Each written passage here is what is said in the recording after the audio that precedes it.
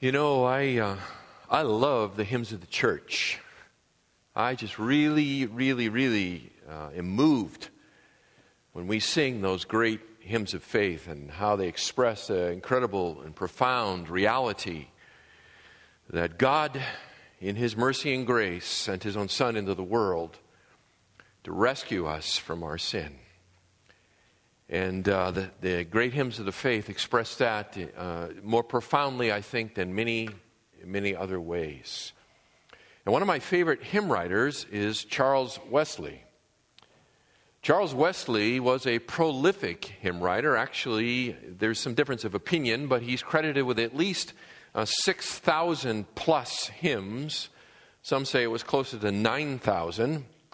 I guess when you write that many, you know, what's the difference between 6 and 9? But he over a 50-year ministerial career, that means he was turning out more than 2 a week. So those of you who are aspiring hymn writers, that's what your standard would be. If you want to walk in the rarefied air of Charles Wesley. And a number of the hymns that he wrote are so profound. And they remain with the church today, and they're a real treasure and blessing to the people of God. And I think certainly one of his finest has to be the Christmas hymn, Hark the Herald Angels Sing. It is an incredible hymn. And in particular, the second verse of that hymn has an expression that we sing together, and we sing it, but perhaps we haven't reflected on it as we ought to. And it goes like this: veiled in flesh, the Godhead see. What a profound statement. Veiled in flesh, the Godhead see. And what I want to do this morning is to take a little time together to ponder that expression. This is not going to be my more traditional, exposition of a passage of Scripture. Actually, what I want to do this morning is more along the lines of kind of an inductive Bible study. We're going to look at a lot of passages to Scripture together, make a few comments along the way, but I want to explore the reality of this most profound truth, that the Son of God stepped into space and time, took to Himself human flesh, that He might reveal the Father and bring His children into a saving relationship with them. Now, beloved, we have all heard the tragic tale of someone who, in a desire to rescue a person who was drowning, end up drowning themselves. And how tragic that is. Beloved, when you are drowning, you need someone to save you who meets two requirements. There has to be two basic requirements for them to successfully save a drowning person. Number one, they must have a desire to do so. They must have a desire, a willingness to go into the water to pull you out. Secondly, they need to have the capacity to rescue you. To go into the water is important, to be sure, but once in the water, they must be able to pull you back out. To pull you back out. You cannot be brought successfully to the shore by someone who is themselves going under. A rescuer cannot themselves be in need of rescuing. And the greatest need of the human condition is to be reconciled to our Creator, to be rescued from sin, to be rescued from its eternal consequences, to be rescued from its domination. And for that, we need a Savior. We need a Savior. The other religions of the world, they have their founders, they have their gurus, those who can tell us how to better ourselves, right? How we can be our own Savior. In effect, what they will confirm to us is that, yes, you are drowning. And they're even willing to try to help make the process of going to the bottom a little bit easier. I mean, perhaps they can point in the general direction of the shoreline and encourage you to swim harder. And perhaps you'll stay afloat for a few minutes longer. Some can even give us a set of rules and tell us we deserve to drown and thus have no hope. But none of the world's religions have a Savior who enters into the water and snatches his people from the undercurrent of sin. None. Many, many, many millennia ago, Job expressed the dilemma of the human condition, where he says, it's recorded in Job chapter 9, verses 32 and 33, he says, "For he that is God is not a man as I am, that I may answer him, that we may go to court together. There is no umpire between us who may lay his hand on us both." But 2,000 years ago, God stepped into space and time. Our text for this morning, to at least begin, is in John's Gospel, John chapter 1 and verse 14. Where the Apostle John records for us, "The Word became flesh and dwelt among us. And we saw his glory, glory as of the only begotten from the Father, full of grace and truth." The Word became flesh and dwelt among us. Theologians call this the incarnation. The incarnation. The eternal Word of God, second person of the Godhead, stepped into space and time. He took on flesh. The incarnation. And beloved, it is like a beautiful diamond. Like a beautiful diamond. You know, you look at a diamond and you have to turn it in your hand, don't you? Because when you look at it from different angles, it catches the light differently, and it just shines and glimmers in different ways. The doctrine of the incarnation is like that. It is like an amazing diamond. It has so many facets to it. So many angles by which we can appreciate it, by which we can be amazed by it, by which we can be awed by it. So this morning, we're not going to exhaust the topic, to be sure. But I want to look with you at this wonderful diamond of the incarnation under four different headings. Four different headings. And they're simply this. I want to look at the means. I want to look at the reality. I want to look at the purpose. And I want to look at our response to this amazing reality that the Word became flesh and dwelt among us. The first, the means of the incarnation. And for that I need to turn you to Matthew's Gospel. Matthew chapter 1. Beginning in verse 18.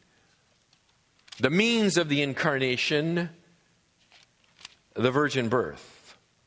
The virgin birth. Now, the birth of Jesus Christ was as follows. When his mother Mary had been betrothed to Joseph, before they came together, she was found to be with child by the Holy Spirit. And Joseph, her husband, being a righteous man and not wanting to disgrace her, planned to send her away secretly. But when he had considered this, behold, an angel of the Lord appeared to him in a dream, saying, "Joseph, son of David, do not be afraid to take Mary as your wife, for the child who has been conceived in her is of the Holy Spirit. She will bear a son. And you shall call his name Jesus, for he will save his people from their sins." Now all this took place to fulfill what was spoken by the Lord through the prophet. "Behold, The virgin shall be with child and shall bear a son, and they shall call his name Emmanuel, which translated means God with us. And Joseph awoke from his dream and did as the angel of the Lord commanded him, and took Mary as his wife, but kept her a virgin until she gave birth to a son. And he called his name Jesus. Go over to Luke's Gospel. To Luke's Gospel, chapter 1.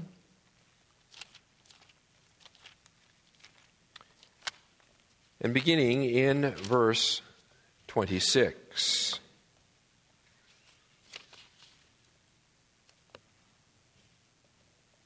Luke chapter 1, beginning in verse 26.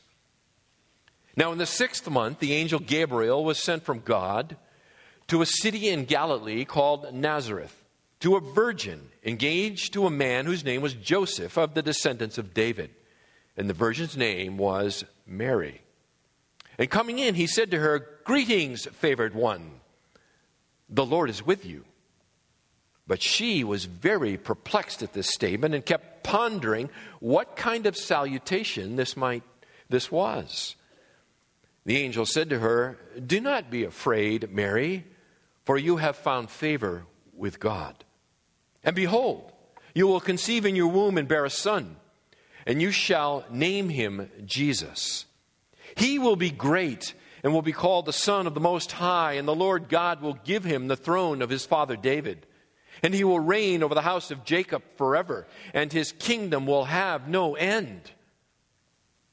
Mary said to the angel, "How can this be, since I am a virgin?" The angel answered and said to her, "The Holy Spirit will come upon you, and the power of the Most High will overshadow you.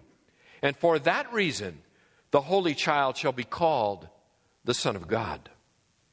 And behold, even your relative Elizabeth has also conceived a son in her old age, and she who was called barren is now in her 6th month. For nothing will be impossible with God."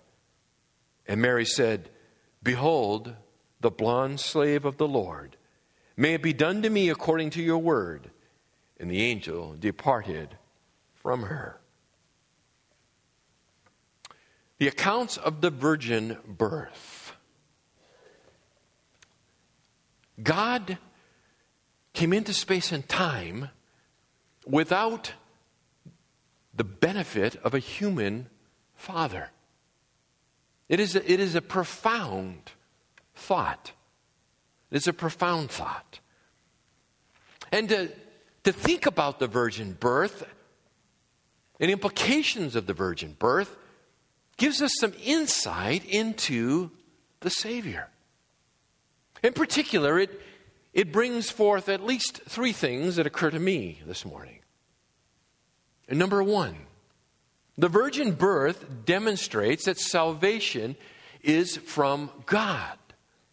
That is, the initiative lay with Him. God, the Spirit, came upon Mary. God sent His angel to announce to Mary this most amazing event. That God was going to rescue His people from their sin.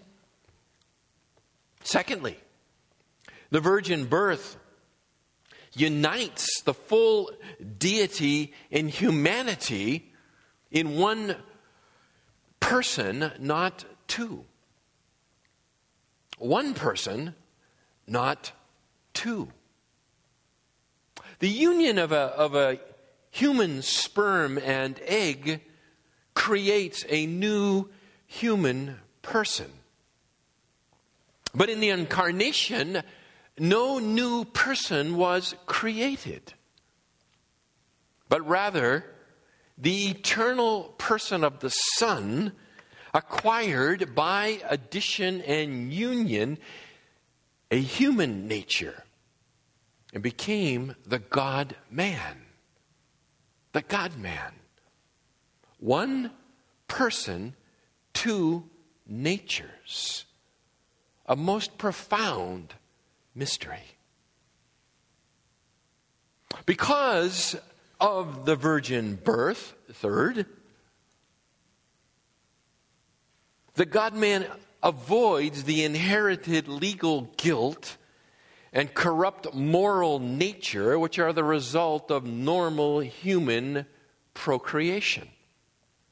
Remember, we said when one is drowning, one needs a person to rescue them who has both desire and capacity. They cannot be in need of rescue themselves. Fallen humanity produces fallen humanity. John's gospel records it this way in John chapter 3 and verse 6, that which is born of the flesh is flesh.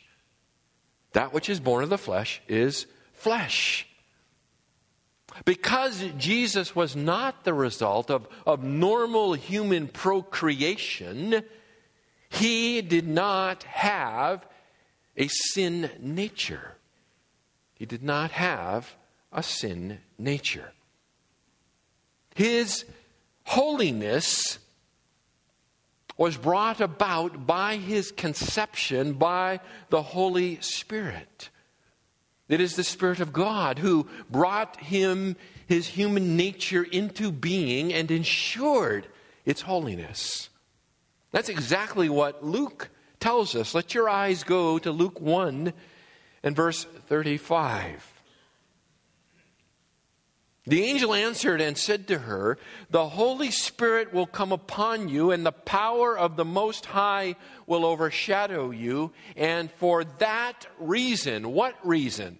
The reason that the Holy Spirit will come upon you and the power of the Most High will overshadow you, for that reason, the Holy Child shall be called the Son of God.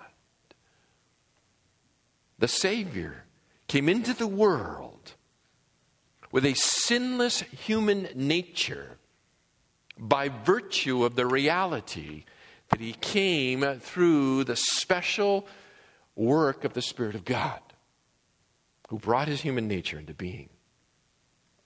It's a profound, profound mystery. For Jesus to save his people, and he shall save his people from their sin, right? The angel says in Matthew chapter 1 and verse 21, in order for Jesus to do that, he himself cannot be in need of a Savior. He must be the perfect one, without legal guilt, without moral corruption. And it is the virgin birth that brings that about. We have the means of the incarnation, a virgin birth. Second facet of this great diamond is the reality of the incarnation. The reality of the incarnation. The God-man. One person, two natures. Let us explore briefly what the Scripture reveals to us about the humanity of Christ. The humanity of Christ. Well, there are a few things for us. First, he was born like other children. He was born just like other children. Luke chapter 2 and verse 7, he was wrapped in swaddling clothes and laid in a manger. A very, very normal and typical way for a baby to be brought into this world in that first century. Wrapped in swaddling clothes, laid in a manger. Born like other children.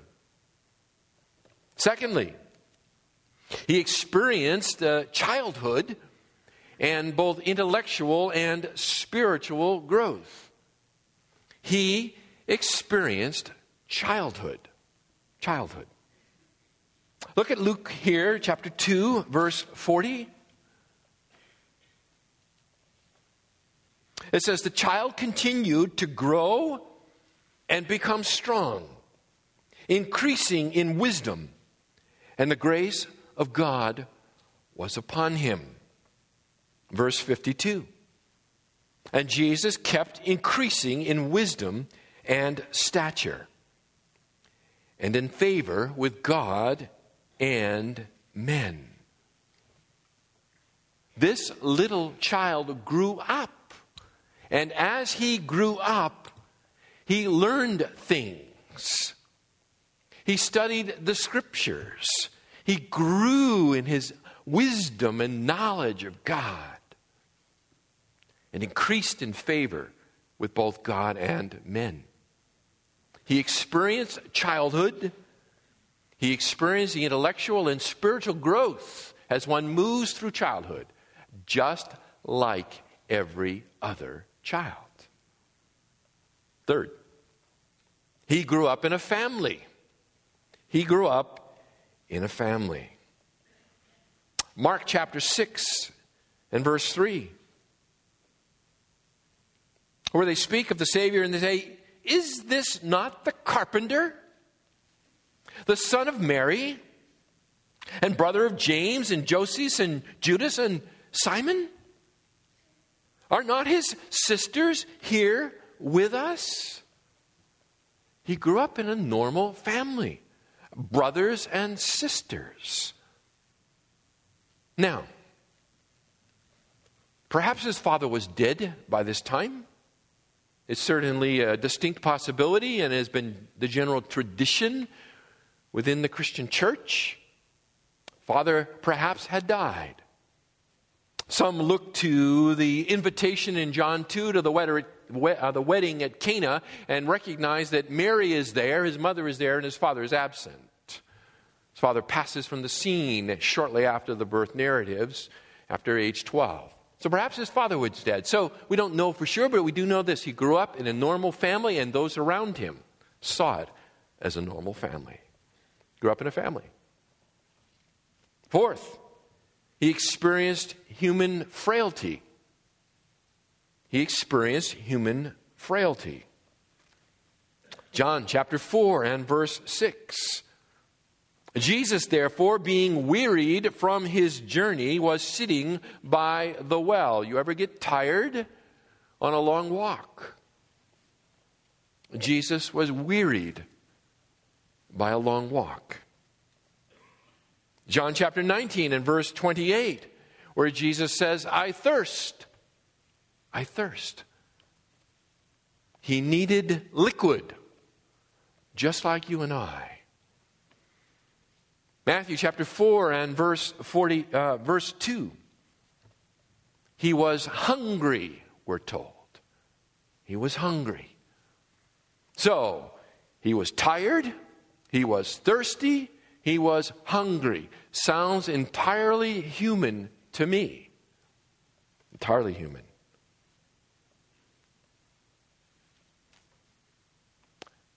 He died. The ultimate expression of human frailty. He died. John chapter 19 and verse 33. The soldiers coming to Jesus when they saw that he was already dead. They did not break his legs. They did not break his legs. All the experience of human frailty, every bit that you have experienced, he too experienced human frailty. Fifth, as truly human, he had a human soul and emotions. John chapter 12 and verse 27, he says, "Now my soul is troubled." My soul is troubled. The word means anxious, frightened. He was frightened, contemplating the cross. John chapter 11 and verse 35. He wept. He wept at the tomb of his friend Lazarus. Hebrews chapter 5 and verse 7. In the days of his flesh, he offered up both prayers and supplications with loud crying and tears to the one able to save him from death.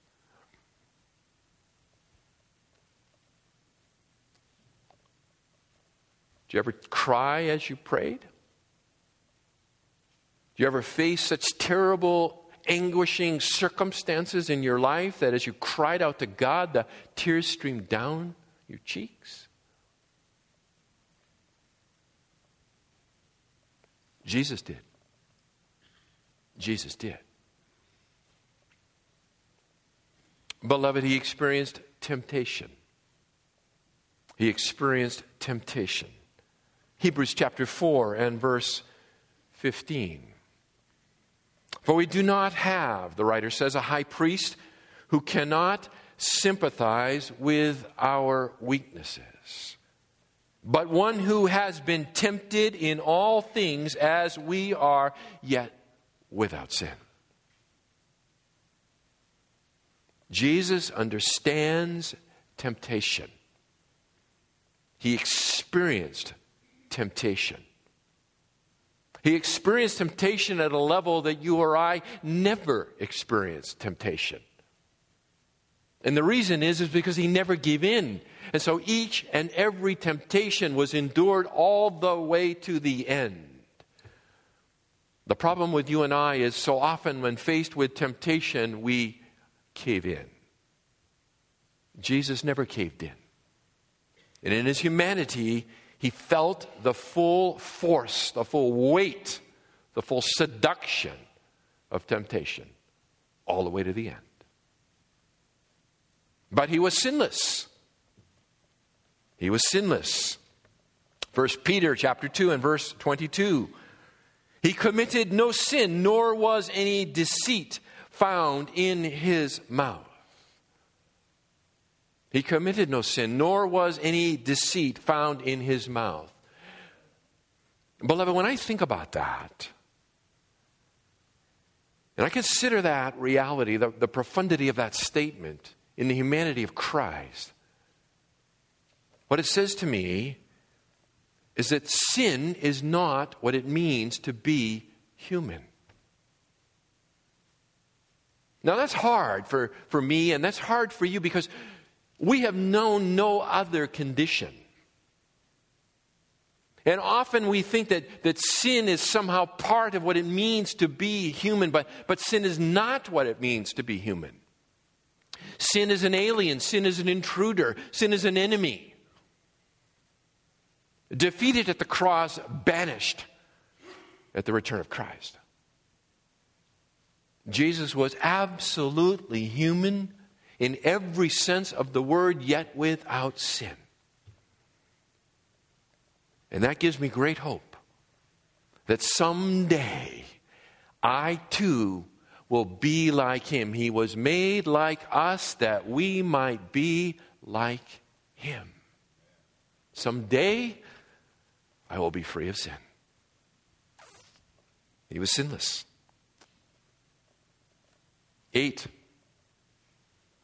The people close to him saw only a man. Think about that. The people close to him, may I say closest to him, saw only a man. Matthew chapter 13 and verse 54, those who grew up around him, where did this man get this wisdom and these miraculous powers? They were amazed. They didn't say, well, of course he has such wisdom. Of course he has such miracle-working power. He is God. Where did this man get this wisdom? These miraculous powers. John chapter 7 and verse 5. Not even his brothers were believing in him. Listen, your family members, they grow up with you. They knew you well. They knew him well. And yet eyes blinded with sin, all they could see was a man. Contrary to the pictures, if Jesus walked down the street, I don't believe he would have stood out in any way at all.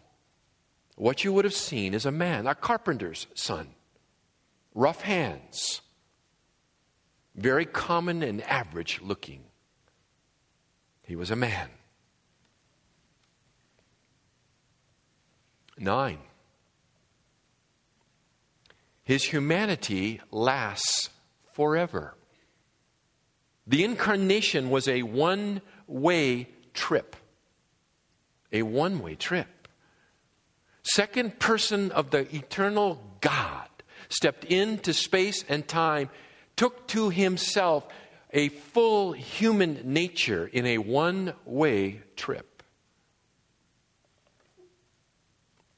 After his resurrection, according to John chapter 20, verse 27, he had nail prints in his hands.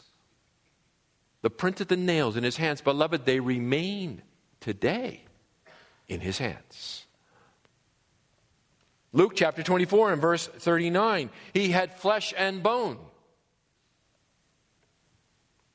Luke chapter 24, verses 41 and 42, he ate broiled fish. Broiled fish. Matthew chapter 26 and verse 29, he promised to drink wine with his disciples in his Father's kingdom.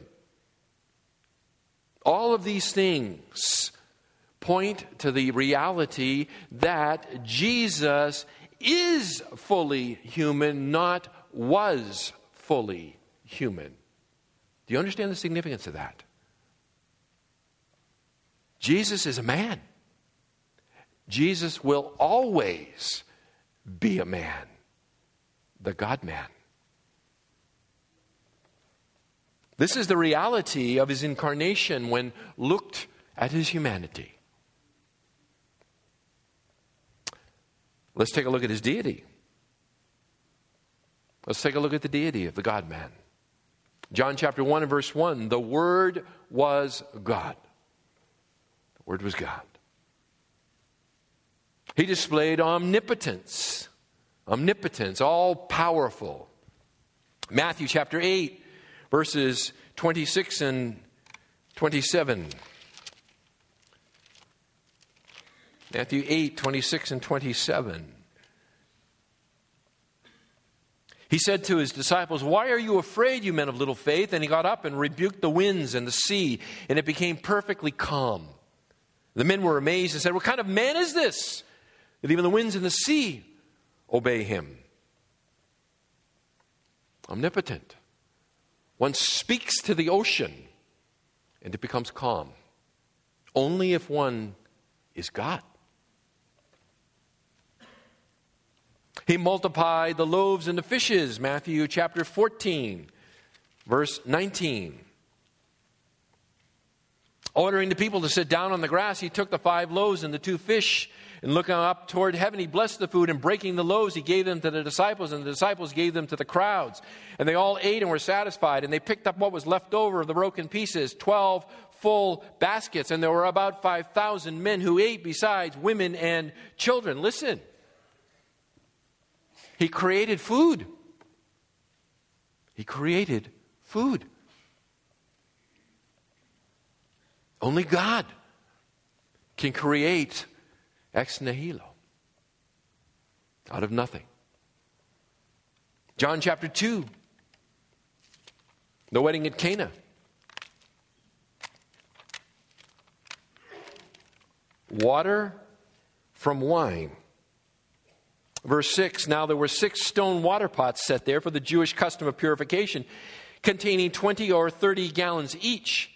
Jesus said to them, "Fill the water pots with water." So they filled them up to the brim, and he said to them, "Draw some out now and take it to the headwaiter." So they took it to him. When the headwaiter tasted the water, which had become wine, and did not know where it came from, but the servants who had drawn the water knew, the headwaiter called the bridegroom and said to him, "Every man serves the good wine first, and then when the people have drunk freely, then serves the poorer wine, but you have kept the good wine until now." 180 gallons of the finest wine. Water to wine. Water doesn't become wine, beloved. I don't care what you put with it. It doesn't become wine. This is a creative act of God. Creative act of God.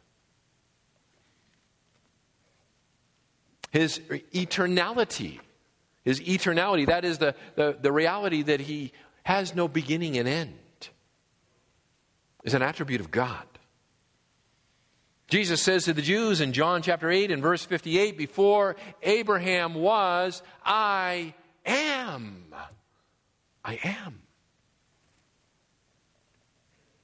The name by which God chose to reveal himself to Moses. Before Abraham was, I am.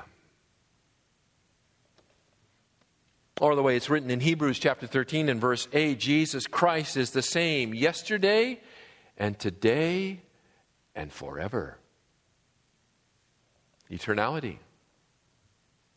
How about omniscience? Omniscience, that is the reality that he knows all things, actual and contingent.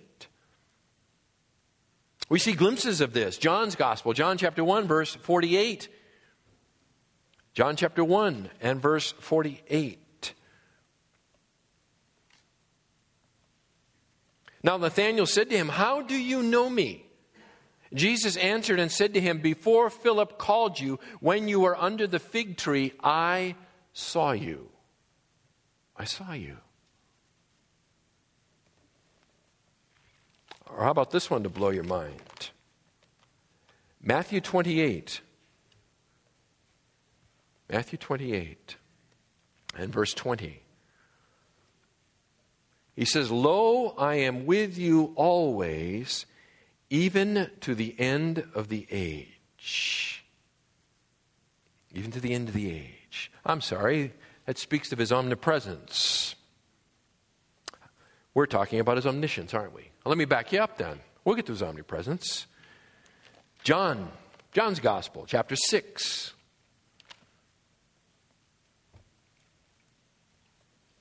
John's Gospel, 6 and verse 64.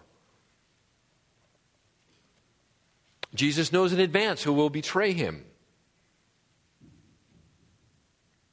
John 6:64, but there are some of you who do not believe, he says. For Jesus knew from the beginning who they were who did not believe and who it was that would betray him. He knew. He knew. Now his omnipresence. Now the reality that he is everywhere present in the entirety of his person at the same time. Back to Matthew's Gospel for this one. Now we'll blow your minds. Matthew chapter 18 and verse 20. For where 2 or 3 have gathered together in my name, I am there in their midst. I am there in their midst. Or Matthew 28 and verse 20. Lo, I am with you always. I'm with you always, even to the end of the age.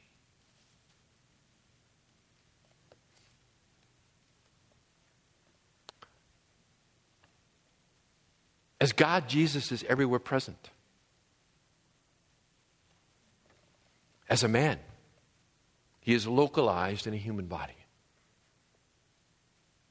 Let your mind hold those two amazing realities in tension. In tension. We have the means of the incarnation, the virgin birth, the reality of the incarnation, one person, two natures, human and divine. Third, the purpose of the incarnation. The purpose of the incarnation. Number one, to reveal God to us. To reveal God to us. God reveals himself in nature and in conscience. But according to Romans chapter 1 and in verse 20, the revelation of God through nature and conscience cannot save, it can only condemn. Results in universal condemnation. It is only the incarnation that peels back the veil enough for God to save. The incarnation answers the question, what is God like? What is God like? John chapter 1, verse 18, no man has seen God at any time. The only begotten God who is in the bosom of the Father, he has explained him.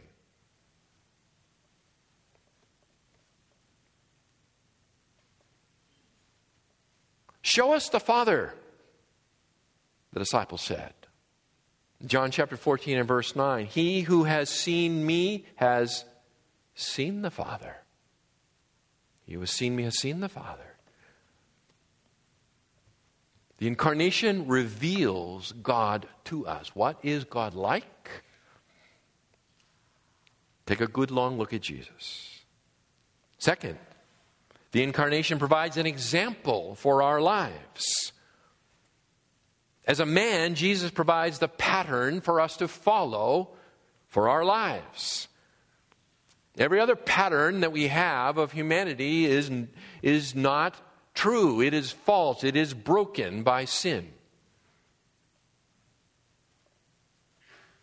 We might say, beloved, that we are all insane. We are all insane.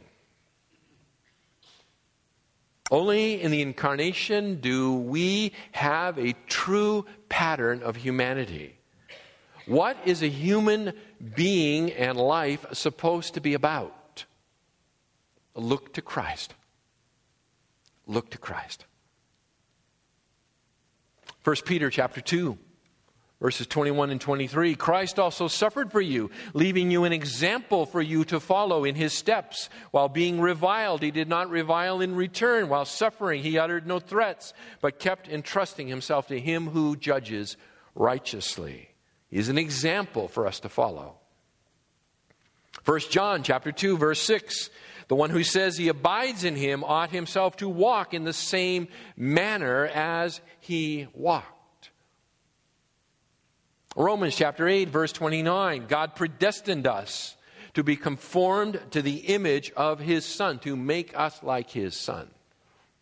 Make us like his Son. Jesus is the example of your life. He is the one to pattern your life after.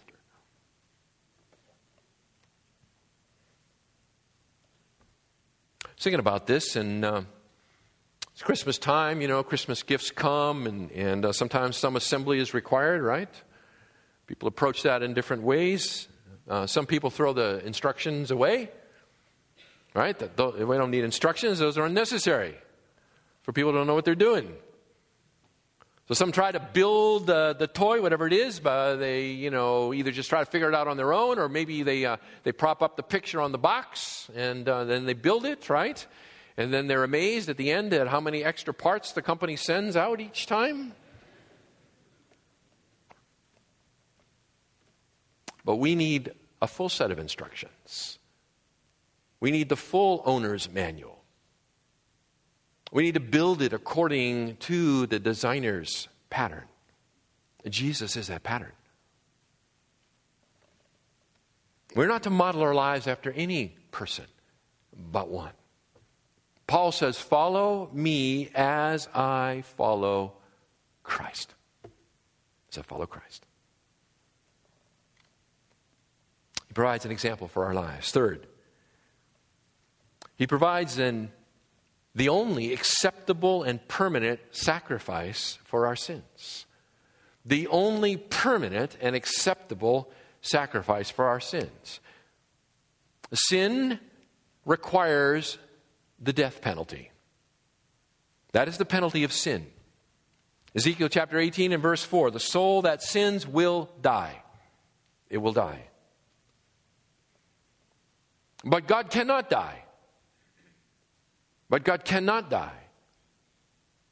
So in order for Jesus to be our Savior and to fulfill the requirement of the law, he must be human.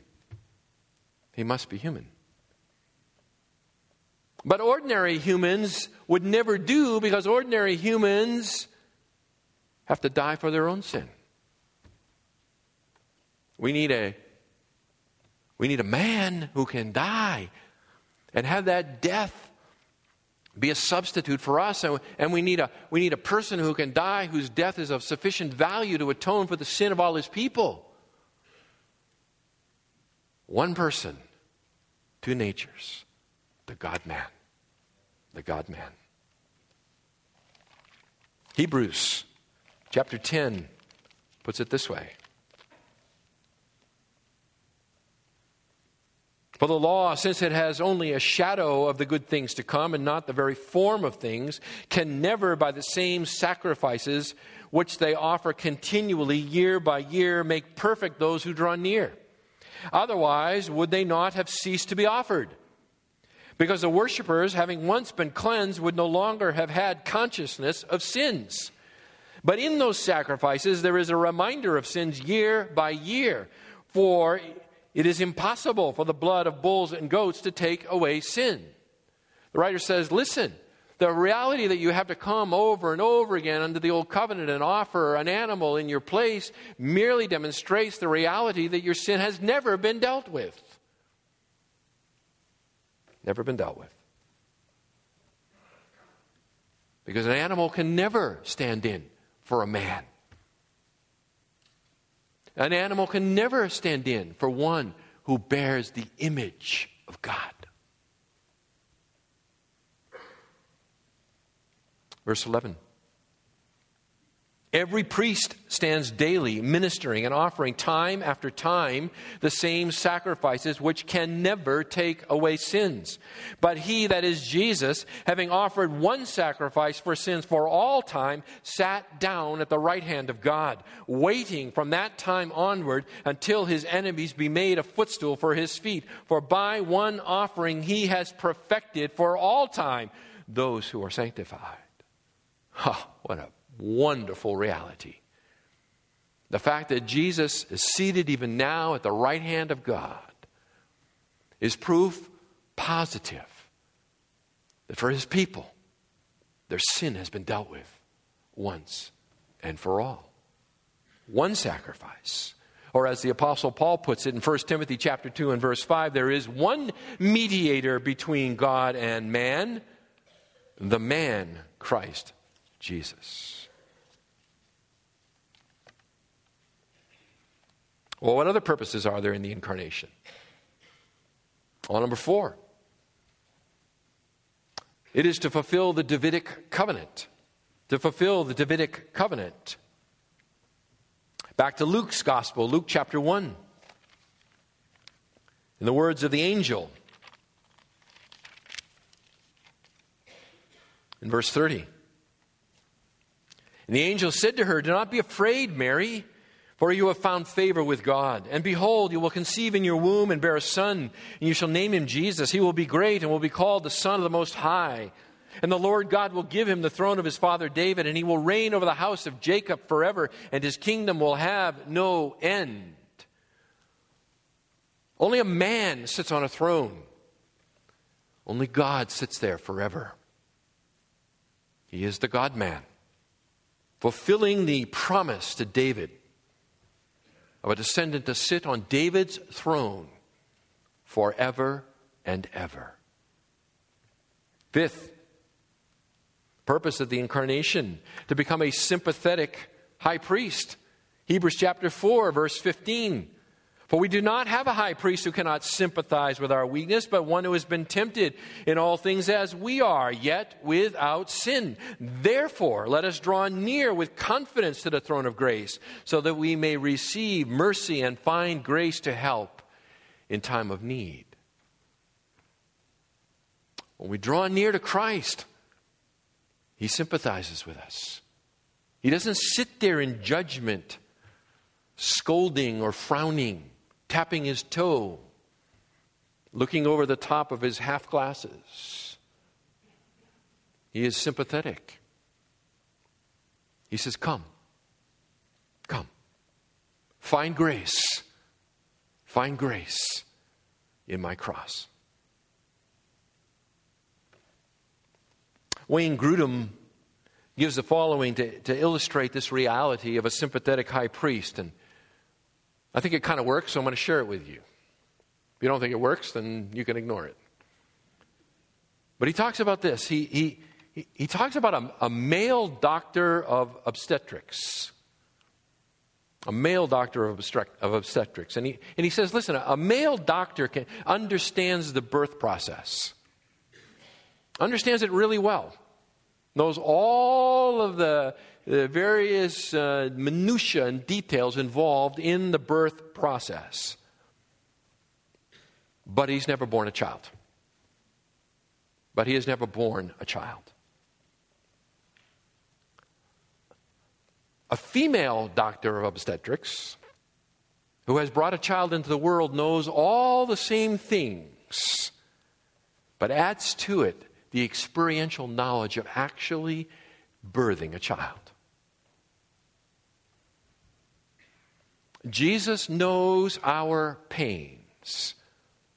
He knows our pains, and he knows them through personal, experiential knowledge. That's what the writer says. We do not have a high priest who cannot sympathize. He has been through it. He has been through it. And only the incarnation makes that possible. Makes it possible. He's a sympathetic high priest. Sixth purpose in the incarnation. It makes him qualified to judge. It makes him qualified to judge. John chapter 5, verse 22, for not even the Father judges anyone, but he has given all judgment to the Son. He's given all judgment to the Son. It is the God-man who will judge humanity. Will judge humanity in the end. And by the way, beloved, I believe it's his humanity that renders all excuses null and void. Null and void. If you'd only known what my life was like, really. If you'd have only known the temptations that came upon me, really. If you'd only known how hard it is to live for God in the midst of an evil generation, really. I believe it's his humanity that puts down all excuse. He is our judge.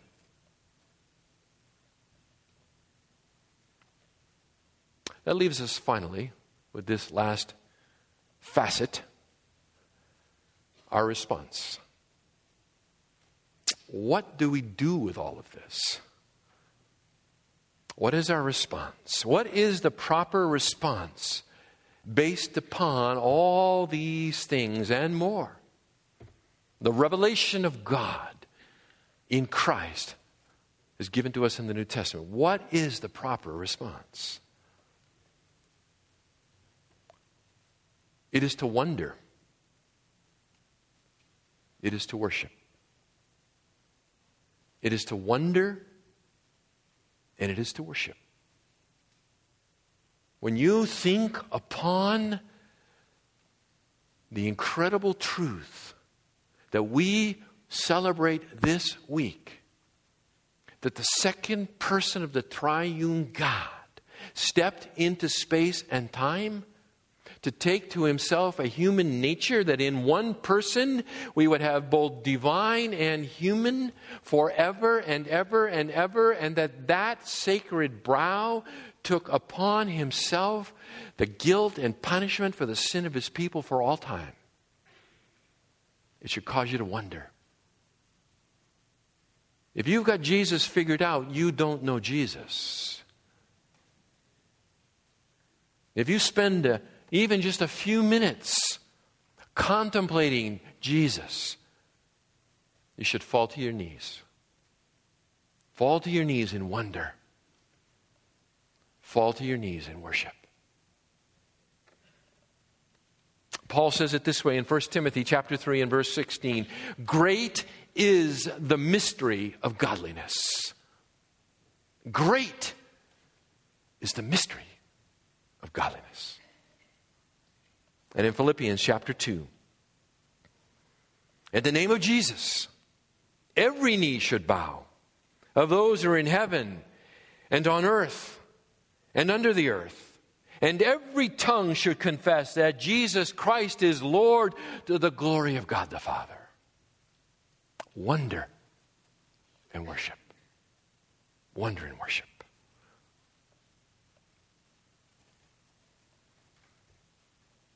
If you do not know this glorious one, I invite you this morning to come to Him. To come to Him. To turn from your sin. To confess and acknowledge the reality that you are a stranger to God. That you have violated His covenants in thought, word, and deed. That you deserve eternal punishment. But that God so loved the world that He sent His own Son, that whoever will believe in Him shall not perish, but have everlasting life. I invite you this morning to wonder and worship. And beloved, if you know Him this morning, if He is your Savior this morning, Christmas is coming in a few days. May the busyness of the season not crowd out the wonder and worship of this most profound gift. Let's pray. Father, we have barely scratched the surface. Barely scratched the surface of the mystery of godliness. How awesome. How profound. How much it lies beyond us. And yet how much we can understand because you have revealed it to us through your word. May your Holy Spirit do His good work in us and drive us to our knees. We pray in Jesus' name. Amen.